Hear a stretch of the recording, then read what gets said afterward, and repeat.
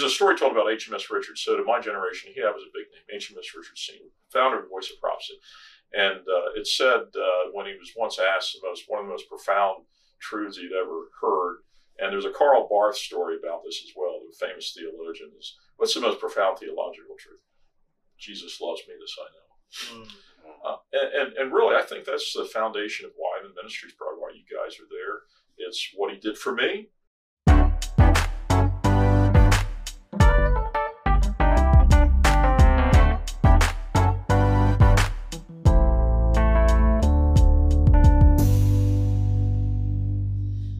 Hello, everyone. Welcome to another episode of the Pass the Baton podcast, where we talk about life, ministry, and everything in between.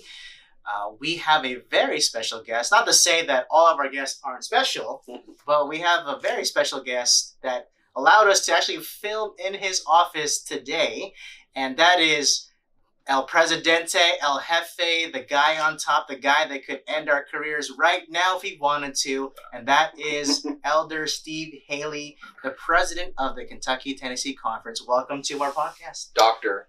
No, excuse me, please. Doctor. We got to make sure that we put that in there because he's more legit when he has a doctor president title. I like that, Doctor, Elder. Maybe most importantly, I hope servant of Jesus on my very best days. So. Yes. Well, for those of you that don't know about conference presidents, so the way that at least the Adventist leadership structure is situated is that we have local conferences which cover a certain territory, and that is headed by president and, of course, other officers besides. But I'm going to let Elder Haley talk to us a little bit about himself. He wasn't always a conference president, so let's hear a little bit about your story, Elder Haley. Sure. So I need to add my own welcome to Pastor John and Pastor Tom. Welcome to my office. And, they've been here before, I think. It's the principal's office, so we get in trouble. It is, and I don't remember what settings you guys have ever been in my office. I hope for the most part those are pleasant and positive. Occasionally things happen in this office that can be a little stressful. Wherever there's people, there's joy, there's opportunity, there's fun, and particularly when you're in administration, there's times when stuff is not so much fun. So I think your question was, who are you, or where are you Tell us a little from? bit about yourself. I've been really privileged. I mean, I sincerely have really enjoyed this role. I've been here for 12 years in this position. Surprising a bit because I think it might be true of other people that are presidents or maybe even pastors. Certainly, you never envision when you're 15 years old or you're 25 years old, maybe you'd ever be doing this for a lot of us. So that's been a real ride of, in terms of this job and this journey, a real ride of pleasure and fulfillment with some points of stress, and as we all have a challenge. I grew up in Washington, D.C. area, Maryland side of D.C. People familiar with the Metro D.C., you think of the Virginia side, the Maryland side, separated by Potomac River. Grew up in suburban Maryland, not far from one of the historic centers of Adventism is called Tacoma Park, Maryland. For a while, the General Conference was headquartered there. The seminary was there, pre-Andrews University days. We had a publishing house there called Review and Herald. Ellen White used to trek through there a lot. She's a pioneer, historic, very important person in Adventist history. So I grew up not far from there. A mixed family. My mother was an Adventist Christian. My father was not. A mix of church school with public school. And so a part of my biography, I guess, that some people find interesting is from the time I was in high school, I had a desired interest in law enforcement. So when I turned 21, I joined a police department, city of Rockville, which is kind of where I grew up, and some of the paraphernalia behind me, lo and behold, can't see it, I won't hold it up. That's a couple of pictures of me. To the right, that's a picture of me on my motorcycle. And John said, hey, we want to make sure we see that motorcycle model. So that's as old as that looks. And of course, I'm not a young guy. That's pretty close to the kind of motorcycle I drove when I was working traffic in law enforcement. course, when I think of motorcycles, I think back to our police officer. I think about the, California Highway Chips. Patrol, the old chip show. Yeah. So that's kind of the first thing that comes to my mind is, Without answering your question, taking way too long, I probably am. I would say that it was during this time that God really made clear to me that there was maybe something else for me. And of course, that I would attach that to what you probably guessed correctly. That was kind of an adult conversion thing for me, and understanding a God of grace and love and compassion. And almost for the first time in my life, I kind of connected the dots that I didn't have to be perfect to someday be in the kingdom, but I just needed to trust in a perfect Messiah, a perfect Savior, whose name is Jesus. And that really kind of turned me, I was about 24 years old, to think, like that job, enjoy the profession, but I thought, one life to live, maybe something else I can do that would just make a bigger impact in terms of serving Jesus. That's really cool. I don't know if I've actually heard that. We talked about your thing, but just kind of that from that perspective, I really appreciate that.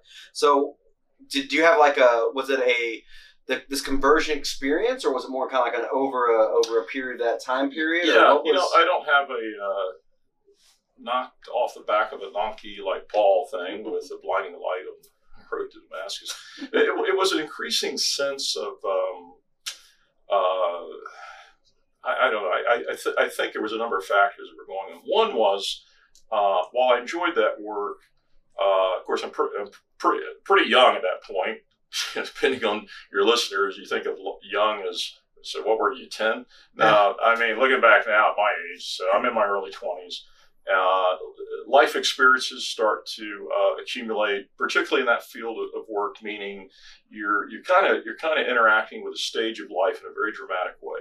So you're being exposed to tough situations, people that didn't grow up like you did, circumstances of life very hard. They make bad decisions. You're the law enforcement element, and so you're brought into a lot of tough things. Calls 911. My husband's beating me, just all kinds of stuff in the projects and housing projects, kids growing up that have single parent homes or being raised by grandparents. So you got drugs, alcohol, just a lot of bad stuff. That starts to have an impression on a 23-year-old who, while I grew up in kind of a modest blue collar type environment, those things were new to me, including just the tragedies of life that hit people, the bad decisions people make, that you have to be there to enforce. Just the human dilemma brought about by sin, by a world that's not perfect anymore. That started to kind of eat a little bit away at me. Loss of life.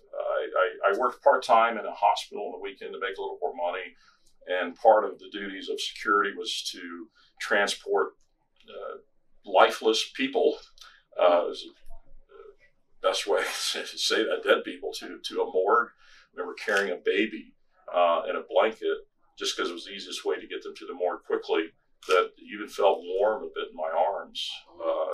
And I thought, wow. I didn't know what to make of that. So that's pretty serious stuff. And somewhere in all that, maybe a little sense that I like that work, but what's the purpose of life? These big cosmic questions, taking me back to things I learned as a kid in church, that I'd learned through academy. I knew there was God, and I knew, certainly respected Jesus. But that stuff became more serious to me. So I know my answer is getting kind of long on that. I would come back to my apartment. I was single, and just started reading the Bible. I wasn't going to church. Nothing against the Adventist Church. No sense of, people need to be visiting me, or why is no one knocking on my door? Where are you? I've seen you in church for years. I never felt like I was owed anything with that. It was my decision not to be regularly interacting with the faith and with the Adventists. So that sense of something else, there's got to be something else. I don't think I want to retire in that job. There's these big life questions. I started reading the Bible, and largely reading in the Gospels and the letters of Paul.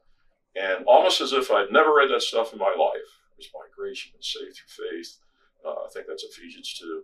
This is not of yourselves, it's a gift of God. It's like mind-blowing. Just like, wow, really?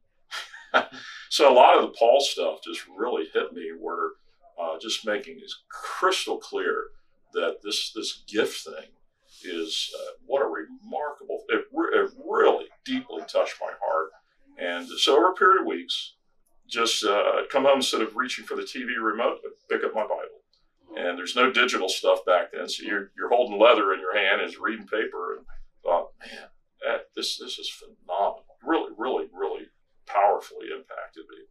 I mean, over the course of time, it's probably some months, I was ready to go hold a Revelation seminar in my apartment complex and do something. But I also realized, I think I need to do something else. I need to do something else.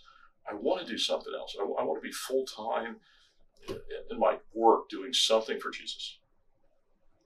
That's pretty, I haven't heard that. Have you heard that? No. I had not heard that before. So So that led you to becoming a pastor then? It's a little more circuitous than that. Okay. I don't know if it's true for you guys, but the sense to pastor, it didn't enter my mind then. And I think part of that was, I'm not good enough to be a pastor.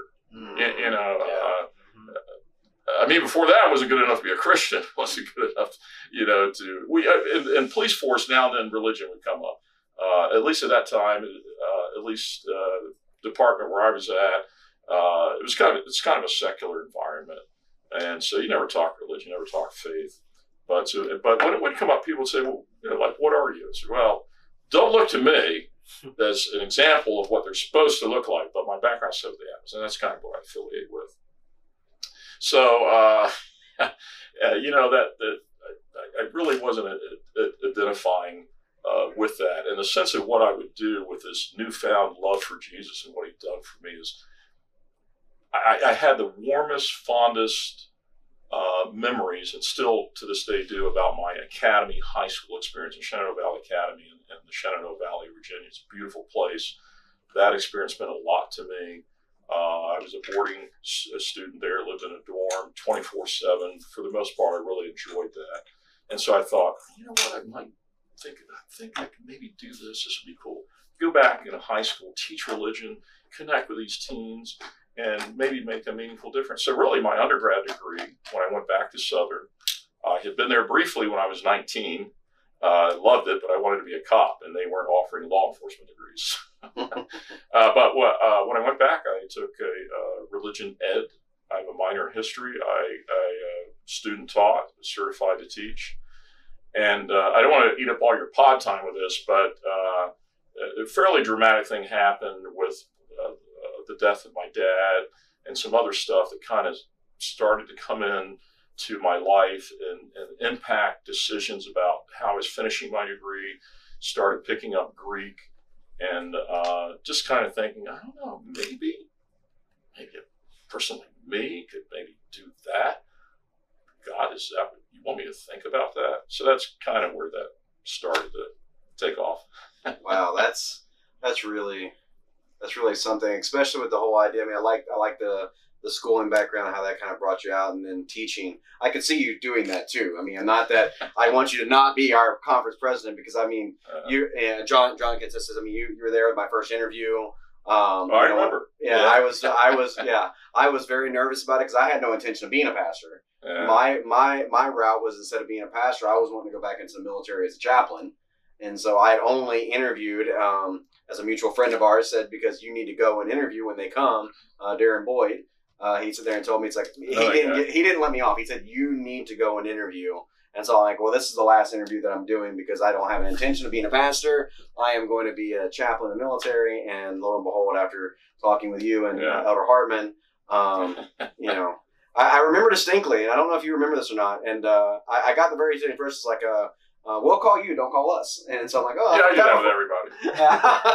I would have done that with Mark Finley. I've done it with John Bradshaw. I do that with anybody. Yeah, so I'm like, okay, so I'm not going to get a call back. And then lo and behold, we were actually getting ready and packing up our stuff to go to Andrews University for seminary for chaplaincy, and then gave a call and said, "Hey, we've got an offer for you." And I'm like, "Oh, okay." So, well, say I don't want to leave the interview, but I think I can tell it in less than 5 minutes. The story of my dad thing is pretty powerful. I don't get to tell it much. Are you open to that? Yeah, absolutely. Okay, so my dad wasn't a Christian. He was an alcoholic, and anybody's been around substance abuse, if you're a kid or you're spouse, anyway, that's a tough journey. He was a kind guy, didn't beat his wife, my mother, or his 3 sons.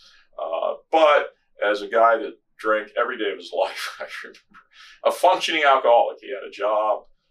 He was good at that. He was a manager of, this is the days before Lowe's and Home Depot. So he managed the hardware store, what we called a lumber yard. I don't know if anybody has even heard that term. So everything you'd see at Home Depot and Lowe's, they did with some extra stuff. They would sell anything you needed to build a house. And that's where my grandfather worked, my uncle, my cousins, my brother, we all worked there. So that was my dad's life. But back to this thing, to tell it quickly, if some of your listeners can identify with that, if you've got a substance abuse family member, it's a tough route. And it tends to encourage codependency and dysfunction. And part of the byproduct is you got to learn later, by God's grace, how to be caring and try to express, caring skills, practice and demonstrate them. Those don't come easily if you come out of a home where there's substance abuse. So again, he wasn't a cruel guy; he was an unkind guy. But I went all the way through my young adult years. This is not a father that says to kids, "I love you." You're not going to get lots of hugs. I don't remember missing those as a kid. That's just life. So you didn't really think about it. So it was very unusual. My senior year, it was when I left police work, I needed 2 years to finish my degree because I already had an associate degree in criminal justice. So I didn't need a lot at Southern. But the summer, I was in summer school. It was May of 1981. So this is a dad who all through academy, he's not going to write you, he's not going to call you. And it just seemed like normal. I had never held that against him. Even now I don't. So that's just what life was like. So I get a phone call back when Southern actually had phones in the dorm. They were on the wall. You guys don't remember that. But, I do remember that. Was there a phone there? Yeah, there was. Pre-cell phones. There were phones. I didn't go to I didn't ever go in the dorm. Yeah, you were married. I was in security, so when I went to the dorm, it was usually for not for a phone call. It was well, the phone rings is my dad. So he wasn't feeling good, physically, medically, had some stuff. But my whole life, I don't remember having much conversations with him. And so in that conversation, he talked a little bit about, it'd be great to retire. He was all of 48 years old, pretty young. But, and I think he and my mother were having some problems. By that point, I had a sister. She's was born when I was 17. And he talked about her, a lot of love and affection for her. But in that phone call, I said 2 things. One that I almost never remember him saying, and then one I know he never said. First thing he said before we hung up, he said, "I'm really proud of you and your brother." So my brother had joined me at Southern. I was a policeman. My brother had been a paid professional fireman in Fairfax County, Virginia. He had come back to Southern. He took business. I took religion. Said, "Hey, really proud of you guys." Hey, okay, thanks. And then he said, "I love you." And I said, "Oh, well, love you too." He just paired it back. All right, bye. A week later, I come back to my dorm room. There's a sticky note on the door. "Call home. Your dad died." Wow. I give this expression like a little chuckle. It's not funny or whatever. It's, it was, so that was part of thinking. In fact, among many things, I felt a little guilt over that. I thought, man, that was a God thing. And in that phone call, if I could back it up, I would have said, I think I could have found the boldness and courage to my dad, who often when my mother was trying to do worship with 3 boys who usually had no interest in her worship, throwing pillows at each other, my poor mom. My dad's in the kitchen, inebriated, eating late at night, just after you're pretty much drunk, that's when you eat. He never objected, never joined in, never said a word. Now and then threatened he might go to church in his worst moments, never did as a kid. I'm thinking, I wish I would have said, "Hey, Dad, I want to talk. Hey, look, 30 seconds, man. Let me talk to you about Jesus." But I didn't. I don't think I'm responsible whether he winds up in heaven or not. But so that it's just, wow, I don't know. And some other things happened that just kind of impacted me about the brevity of life, the fragility of life, the loss of my dad, and I think I was already thinking about taking beginning Greek and opening that possibility, but that kind of brought in a new element to it. Wow. It's so interesting to hear people's stories on their calling and stuff like that. And, I would love for you to share that like at a conference thing, and just, I think, just to hear that, I mean, that's impactful for me. Well, as you probably guessed, I had to check my emotion because sometimes I just cry over that one. I don't tell it a lot, but this time I will kind of keep the emotion at the door for a second. But yeah, that's a long time ago now. But it's really important that we share these stories, because so often when we look at leaders, especially in positions like president or even pastor, we're often placed on a pedestal where our position is divorced from our humanity. Yeah. Right? And Tom and I have spoken about this in our other podcasts, where we're pastors and we take those positions very seriously, but we're still human. Mm-hmm. And when people divorce the humanity from the position, they tend to place us on pedestals that we know that we're not. Yeah, so you guys have experienced that. I think it's true. It's not better or anything, but I think even so, for my role with this title, it's on my desk here. There's even among really good people, there's an expectation of. In fact, I once had someone say this. They said, "I'll bet you had it." In fact, it's a really good church member here at Highland. His father, I've known for years. He's retired denominational work. He said, "I bet you had a great father." I said, "No, my dad was an alcoholic." I said, "No, my mom was pretty good. She did her best." And it kind of put him back. He's a good guy, but I think the expectation is you come from like these storybook backgrounds, maybe, or even presently, like he's part of almost like sinless. They don't think it that way, but it's hard to think of dysfunctional backgrounds, broken pieces that God has to put together that you'd ever get to the point where you can do what you do or I do. So that's good church members. They'd say, "Well, I came from it, but they did, man." Well, yeah, and that's a story of a lot of people in the Bible. Well, and it's really interesting because I won't say the details, but I actually had an interview with another conference when they found out that I didn't grow up in the church and that I was actually a convert, not only to Adventism, but convert to Christianity in my mid-20s. And like, well, what are you doing being a pastor?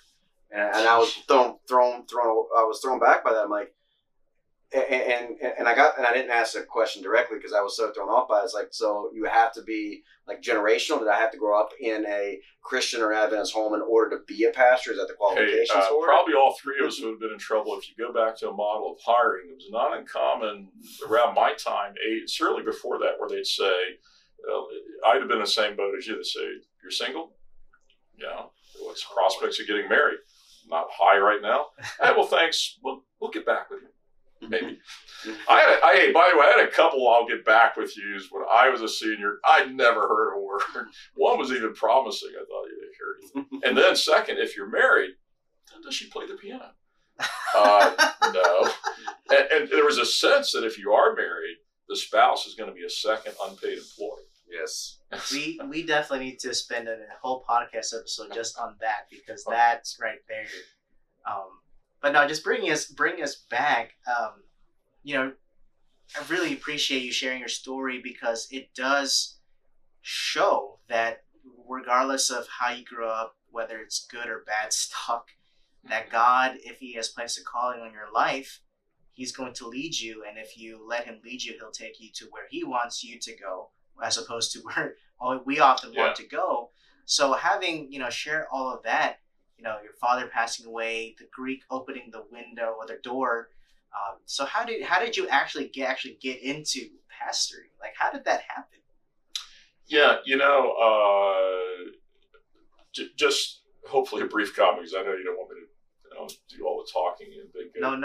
Please do the talking. But one thing I wanted to say is, and I'm not great quoting chapter and verse.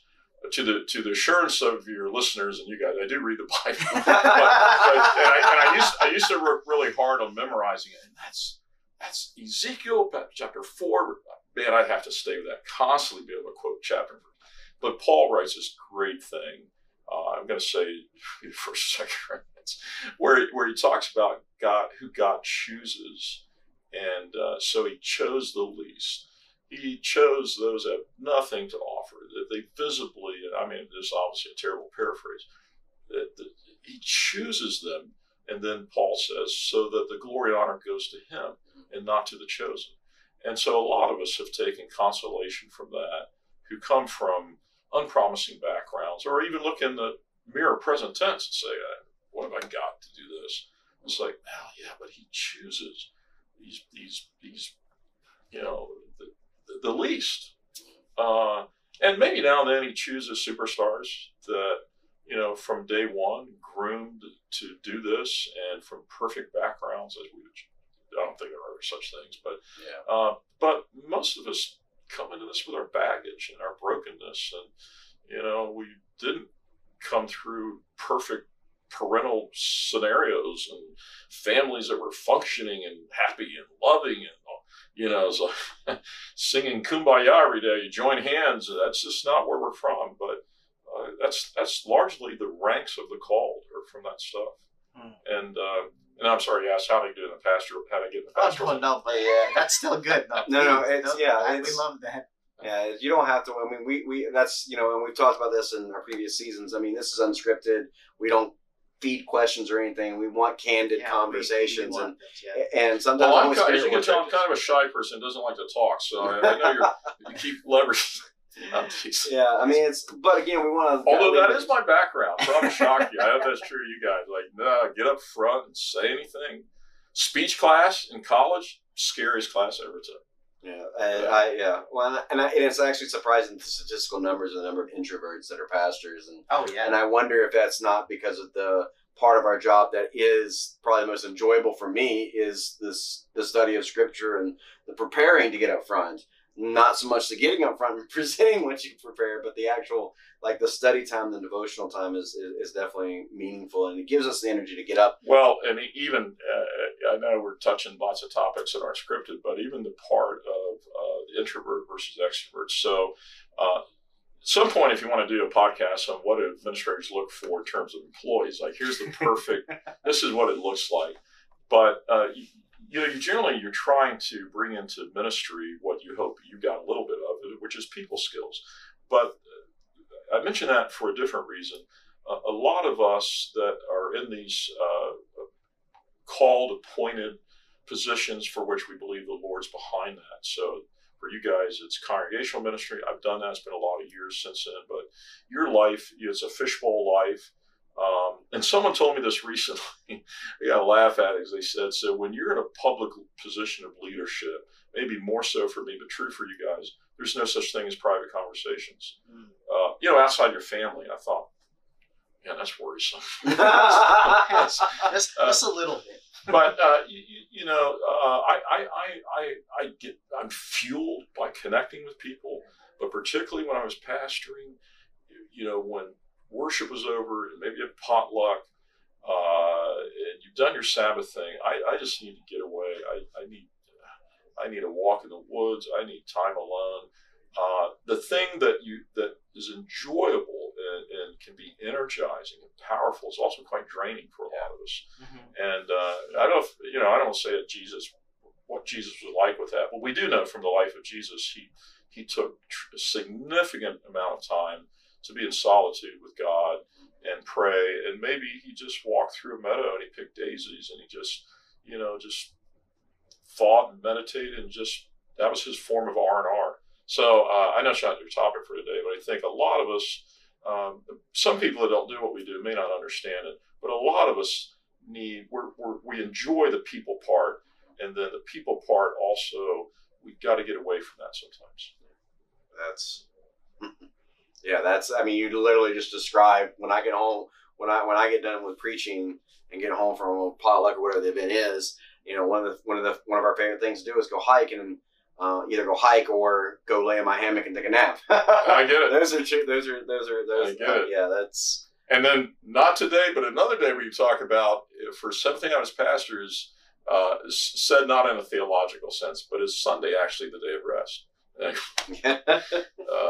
We'll get into that controversy another time. Yeah. Anyway.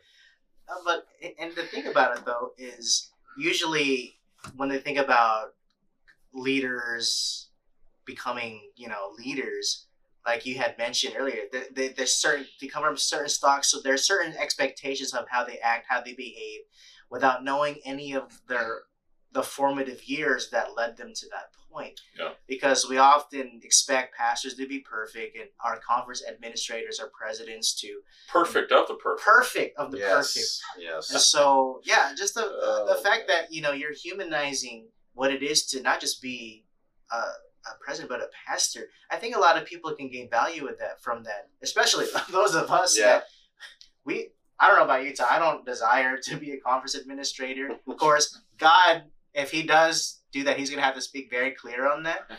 But I call it the cast iron Yeah. call. It's got to hit you with a cast iron skillet. but the fact of the matter is, God has led you on a journey. I mean, it's a very powerful story of how, where you were to where you are now.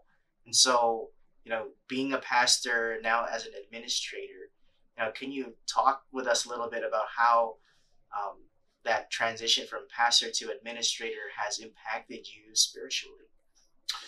Yeah, I'll preface it by saying, even after all these years, so you know, I'm clipping along, getting close to 40 years of being around in professional ministry, paid professional ministry. But I still have pause moments. It's not daily, it's not weekly. I don't even know, I can't even think of when they happen. They happen unexpected. They jump out just in my mind or heart. Sometimes I'm driving, sometimes I'm listening to a song on the radio. It's a spiritual song. Could be something that just happened, and I got some time to reflect on it. And I'll get full of tears when I think of God asking me to do this or do what you guys do. And it's usually an amazing grace moment. It's like, man, it's that level of love, that level of, wow. After all these years, I still don't suggest I really get it. Yeah. It just, want me to do this?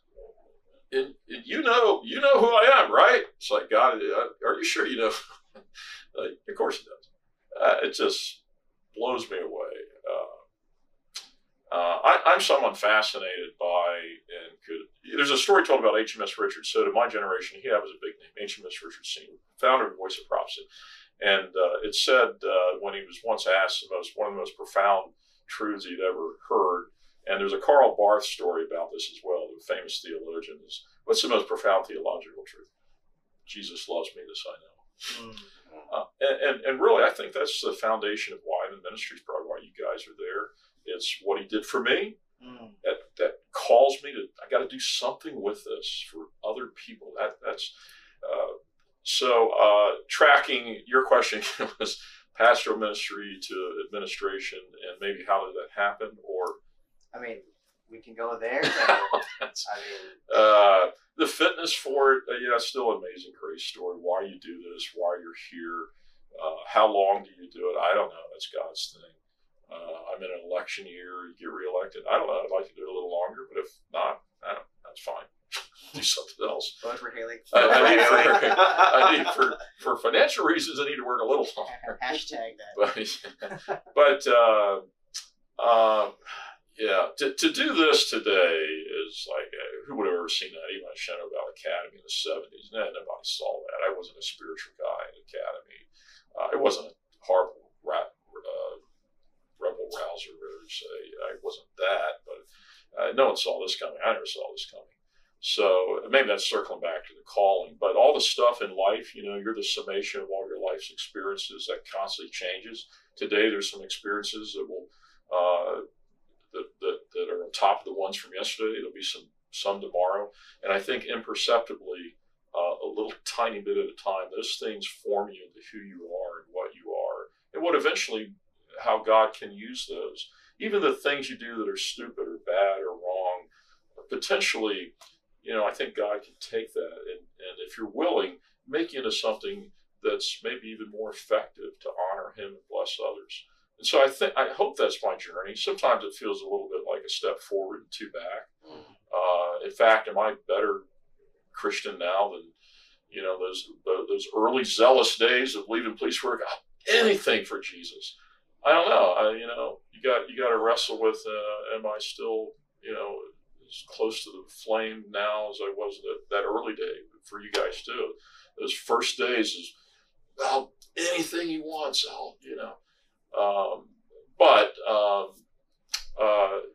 I think I look back now, and of course I'm toward getting closer to the end of doing all this, is the police stuff. I think it had a role. I mean, I can't even imagine back then the confidence to go up and talk to anyone.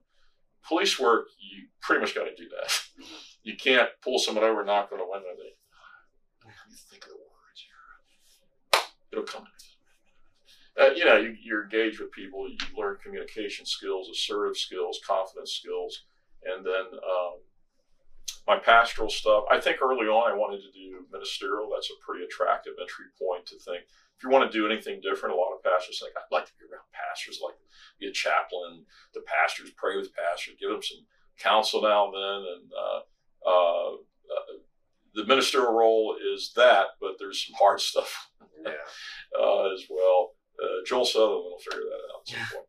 But so that was kind of an entry point to kind of migrate from pastoral work. I got a chance to do that at Georgia Carmen. They got a big ministerial footprint. There's like 5 guys. So I got to do East Tennessee Regional. That was fun. I did that for 4 years. And it's becoming ancient history. And maybe that's good because God doesn't want us to live around tragedy, circling around them, sorrowing. But the Georgia Carmen plane crash happened when I was in ministerial. That killed a lot of close friends. It was a close brush of death for me because I wasn't on the plane that day, though I could have easily been. And so that's another God thing. I'm here, others aren't. Can't figure that one out, but it is what it is. So from there, I was asked to take the place of one of the guys that died in that crash. In fact, whoever wants to be a vice president for administration, it's often called conference secretary. So it's my task all day long to sign my name on pieces of paper and just read policy books. It's so encouraging. Yeah. But say thank you to Elder Hewitt afterwards. Thank you. Yeah, I was asked to do that. It turns out it's better than that. But that I didn't really want to do that, but that felt like duty and honor. And God was saying, "Hey, if asked, maybe you should do that." Yeah, I'll do that if asked, and that's the way that happened. Yeah. And then the journey here is also a really, I think on one hand, maybe less than 2, I can name the times when I think God was really powerfully saying something to me. One of them was maybe to take that job when the plane crash happened. I thought, I got to do that. I like ministerial, I like that. Coming here was another one of those. You probably heard that story, so we'll leave that alone. But and then we just had another one happen. It just happened Monday, which is another one of those spine tingling for me, goosebump. Man, I didn't know if you were in that. It's taken a long time, but you were in that. And if you want to hear more about that, I'll tell you. It's a pretty cool story, I think. It's probably cooler to me than it will be to you guys, but it's one of those, thank you, because I did hear you clearly a year and a half ago with a lawsuit issue. And it took till Monday to verify that I did hear you clearly a year and a half ago. For me, part of what was at stake in that story, well, look, I can't assume you want to hear this. You know what? Actually, we're going to save that for our next episode. This is good, so I'll let it go. We're going to talk a little bit more about that and some other things that you wouldn't normally just have a conversation with the conference president out in the open like this. Yeah. But we do want to thank you for joining us for this episode, at least, Elder Haley. Thank you for sharing your story. I enjoyed it. I'm so disappointed because I really wanted to tell you that story. Well, I will wait. You're going to tell us the story in the next episode. Okay. But which will be in like 5 minutes. But what we like to do at the end of every episode with our guests, especially, we want to let them highlight something that they're passionate about, a project or a ministry. So if you want to share anything in particular with our viewers or audience, now's the time. Passionate. I really feel really positive. It's not maybe laser-like focused on one thing. I think there's a really great future here. So I've been here quite a while now. I've been here 12 years. And so it's more in general. But the past 12 years of being here, this territory, and I'll resist telling the story of how I got here because you said, don't do that. No. So I'm not going to do that. We need But I will content for the next episode. this is a great place. This territory has really great people. They're really faithful. Faithfulness in terms of finance. Mhm. They're faithful in their tithing. We've had 12 years of financial growth, and importantly, membership growth. We're not going to make the cover of the review for membership growth. It's despite trying a lot of things, and we'll keep trying a lot of things. We do some traditional things. We're willing to seed money out there and try to do some creative things. But 12 years into this, I'm so thrilled and humbled that God asked me to come here when I wasn't sure I wanted to come here. It's just the faithfulness of the people, the treatment I've received, and the ability to, I wasn't sure I could do this, to just, for right or wrong, better or worse, be here in this role and be able to have, I hope to the good, some influence in a lot of areas, just across a broad spectrum of things. And I think going forward, if God's plan is I get to do this a while longer, is we have strong finances, we've got talented people. I don't know of two more talented people than Pastor John Rimatera and Pastor Tom Kaiser. And I also want to say the most talented media ministries director in the world. Her name is Paola Mora. I don't even know if she's listening. She may see this at some point. She's actually in this room. Well And tagged she's here. great talent. So actually, on a serious note, there's great talent here. There's a lot of dedication. There's good people that love Jesus. And I get excited because I think we have a great place here. We try to create an environment. I hope these guys, without prompting, would say the same. You can make mistakes here. We just ask you to give your best. And some days, probably none of us give our best. And that's why God has grace, and we have grace. And so it's generally this is a good, faithful conference. We're almost 17,000 members. And we're just able to do a lot of cool things here that I hope honor the Lord. So that's maybe not a great answer, but we have no lack of interest in people who like to work here. We don't have a lot of turnover, but it's because I think this is recognized to be a blessed territory. It's an exciting place to live. Just this entire territory, and what a privilege just to have a little part in being part of that work here. Oh, amen. Well, again, this is only part one of our conversation with Elder Haley. We are looking forward to our next episode because we're going to get into some of his other stories that I got to tell he this great really story. wants to tell Yeah. the story this time, Yeah. but we have to leave it for the next episode. So, I didn't want to talk about any stuff we talked about today, as you can tell. well, that's geez, it for our episode here. And would you like to close us with prayer? Sure, let us pray. Father in heaven, Lord, I get really excited when I hear these stories, Lord, and some of these stories we've heard, and many of them we haven't heard. This is our first time, Lord, and I just pray that these stories will bless our listeners, bless those who are watching this or listening to this, Lord.